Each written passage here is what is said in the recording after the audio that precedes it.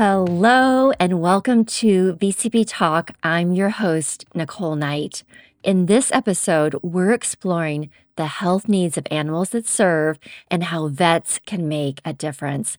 First, though, some numbers. There are 500,000 service animals in the United States, according to Share America, and 16,766 assistance dogs in North America that are certified by Assistance Dogs International. These animals aid in so many ways, assisting individuals with mobility issues, diabetes, seizures, psychiatric conditions, autism, and so much more. Science tells us the presence of animals makes people happier and makes them healthier. The human-animal bond, well, it can lower blood pressure and anxiety and enhance feelings of well-being per the Human Animal Bond Research Institute. These four-legged helpers deserve proper veterinary care during and after their years of service, but the cost of that care can be unaffordable for some human caregivers. Today, we're talking with Nick Brockhoff about closing the care gap with service animal care plans. We call them care plans because the plans can encompass much more than preventative care. Nick is a volunteer firefighter and software manager at Covetrus. He'll tell us about the types of service animals that might benefit from these plans and how the plans enable local clinics to do good in their community while fostering stronger bonds with pet parents. You may not know this, but one of Covetrus's core values is to do good. We talk about how VCP, a Covetrus solution, and Covetrus as a whole stand behind that core value with a new initiative for service animals. This initiative empowers vets to help more service animals live healthier lives. So, if you care about animals, this entire episode is worth a listen. Let's dive right in.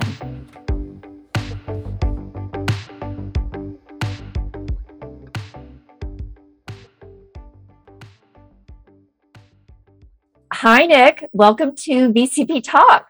For starters, can you tell us a bit about yourself? I understand you are a volunteer firefighter in Maine, and I've heard there's an origin story regarding your interest in supporting service animals in that community. Do I have that right? Yes, I've been a volunteer firefighter for the town of Kenduskeag since 2017. And throughout these years, there's a few times that I've had the opportunity to work with the fire investigators office here in the state of Maine. When they have actually come to our town during a few of our fires, they have brought along their yellow lab, Harry. And now Harry's a service canine that support the investigation by smelling for accelerants so that they can help identify the root cause of some fires. That's super interesting. Harry sounds like he is a real champ. And I'm just thinking, why don't we backtrack and start by defining terms for those who might not be familiar with accelerant dogs like Harry or service animals in general. Can you give us a brief overview?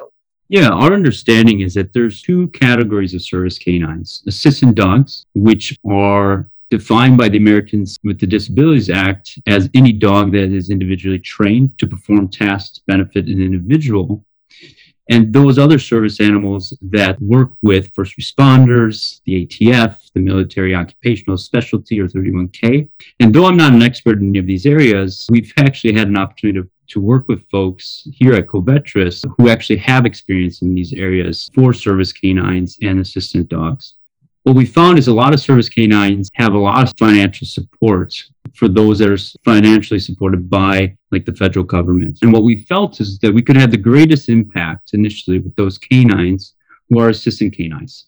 So these are the canines that aren't necessarily funded by the federal government that support an individual with a disability.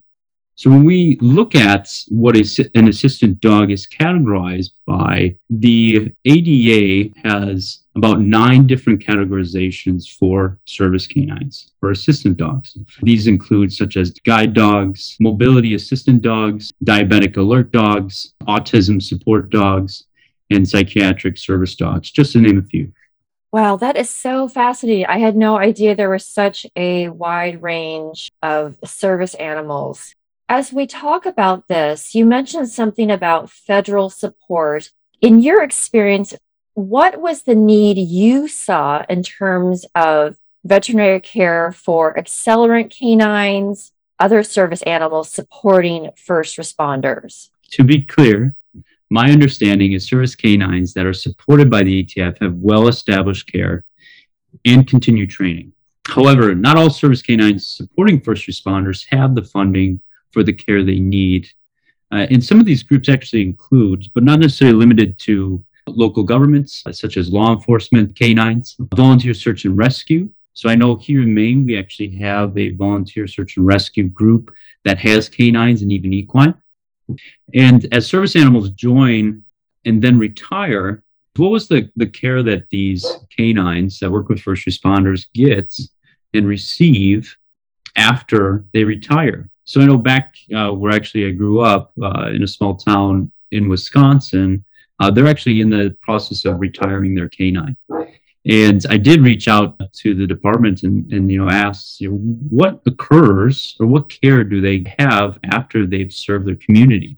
And one of the things that surprised by is that, they do have the opportunity to adopt the canine, whether that's the public or handler. However, the funding for the care of that dog is then up to, at times, the handler or the family that adopted the canine. So there I thought, well, is there an opportunity to have Covetrus get involved in a way that supports these service animals through wellness plans after they have retired? That's so interesting. So these canines, as they retire from service, they get adopted, but there's still the ongoing cost of preventative care, which can get more expensive as an animal ages. But since now, VCP's care plans through Covetrus, there's sort of that natural linkage to how to connect the service animal to regular care and then find a way to then pay for the care. Yeah, you're spot on. And so last year when VCP was brought into the Covetrus family, I dug into a little bit of trying to understand, well, what is VCP and what do they provide? Knowing that, having the opportunity to work with Harry and understanding that the quality of care, even after their service, should continue. Is there something here that VCP has done in the past we could build upon, or is there something that we could potentially create and grow? So when looking at what VCP had been supporting with individual clinics and understanding that they do actually offer discount plans for service animals, and the software actually had this capability, having the chance to talk with the folks from VCP, we thought, hey, there's a good chance that we could get something and grow and get something off the ground. Right, exactly.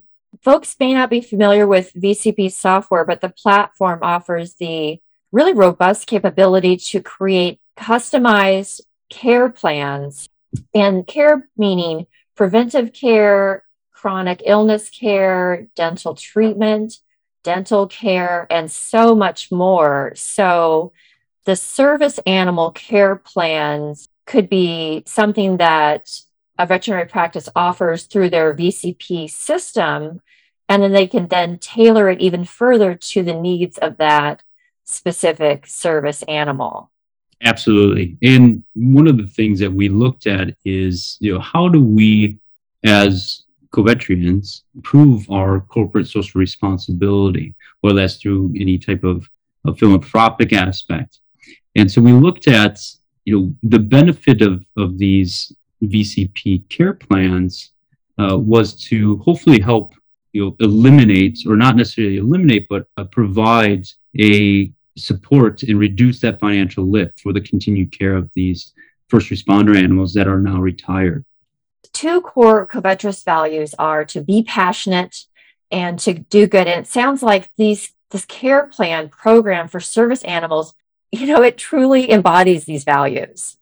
Yes, absolutely. People in general have altruistic tendencies, and I could not find a better example of this than the folks who have helped see this come to fruition over the last several months. These several employee-led organizations through our inclusion and diversity community here at Covetrus include the Military Veterans Group, the Covetrians for the Advancement of People with Abilities Beyond Limitations and Expectations, or also known as the Capable Group. And this is kind of where we saw the evolution of focusing on canines that are supported by at the federal and governmental levels to where it is today, more focused on the service assistant canines that are protected under ADA. It sounds like it's been such a fascinating journey. So what is the next step for this plan pilot? Yeah, great question. Having the opportunity to work with these groups here at Covetrus, what we found is that we as Covetrus could have a bigger impact if we focus our efforts on the canines that are protected under ADA. What we discovered going through our research and working with these groups is that the average costs, according to the National Service Animal Registry, to train an assistant dog is about $17,000 to $40,000. And that's just to train them. Wow. And so what we thought was, how do we help alleviate some of that financial lift for these service canines and their handlers? And we thought we could do that best with providing discount plans and or fully funded plans. And those fully funded plans are in response to help supporting that veterinarian clinic through the community itself. And so by doing that and focusing on those particular groups of canines, we feel that we could potentially grow this to encompass other service canines. So folks that have canines that are volunteer search and rescue canines, or even other animals such as equine. Good stuff. So I have this clear, and our listeners are clear on it as well. Right now, the CARE program is going to target ADA protected canines, but it could grow to eventually encompass other types of service animals. Do I have that right? Yeah. And so what we wanted to do is look at how do we continue to enable veterinarians to help their local community, whether that's with first responders, continue the services with service animals protected under ADA through these specialized wellness plans. What we've talked about throughout this process is that there are other animals that help provide services for folks protected under ADA, such as equine. And what we'd like to do is continue that and continue our growth in our social responsibility in those communities with that partnership that we have with the veterinarians. And so our hope is that this initiative continues to demonstrate our commitment to animal health in the community, our involvement with the vet clinic's ability to connect and cultivate strong relationships with their community that they represent and serve, and then also empower to give back to these service animals in the community that they belong to. Now, whether that's through the canines that are a part of their first responders, or those canines that are also providing a service to those folks that are protected under ADA. Just thinking out loud here, Nick, I imagine this type of program might not generate significant new revenue for a practice, yet an element of the social responsibility aspect of the program really could appeal to pet parents. It might foster greater loyalty among clients who love that their vet is participating in this type of program, all while extending much needed care to more pets. So if our listeners want to find out more about this for their veterinary clinic, can you point them in the right direction? Sure. We've established an email address at this time, and it's serviceanimals@vcp.vet. Great. I will add that information to our show notes so folks can see it there as well. Nick, this has been informative, fascinating conversation. Thank you so much for coming on VCP Talk. Thank you for having me. Looking forward to seeing how this program evolves. Today's discussion with Nick Brockhoff opened our eyes to the challenges and opportunities when it comes to caring for assistance animals. Here are 3 key takeaways from our conversation. Number 1, Assistance canines lack the federal financial support that other service-type animals may experience. These dogs can cost $17,000 to $40,000 to train, according to the National Service Animal Registry. Service canines typically serve 5 to 7 years, and then they're usually adopted by loving families. We know that aging brings with it a set of health challenges, so these families may need help affording veterinary care during a service animal's golden years. Number 2, service animal care plans can help bridge the affordability gap. Up to now, VCP has been supporting individual clinics that offer discounted plans for service animals. The VCP software versatility allowed practices to create and manage customized service animal specific plans. However, now that is growing into a formal service animal wellness initiative. It will be open to practices using VCP software in the future. And finally, number 3, service animal care plans make sense for your practice for so many reasons. There's the element of social responsibility, and of course, you're extending care to these deserving animals. Granted, the plans might not generate significant new revenue for a practice, and yet the element of social responsibility would certainly appeal to pet parents. It might foster greater loyalty among clients who love the program and who might want to contribute, all while extending much needed care to more animals. And that wraps up this episode of VCP Talk. If you enjoyed the show, please subscribe, like, or review us on iTunes, podcasts, Spotify, or wherever you listen. You can also follow VCP on LinkedIn, Facebook, and Instagram, and learn more about our proprietary business of wellness on our website at vcp.vet, or feel free to call us with questions. The number is 888-9-MY-VCP1. That's 888-969-8271.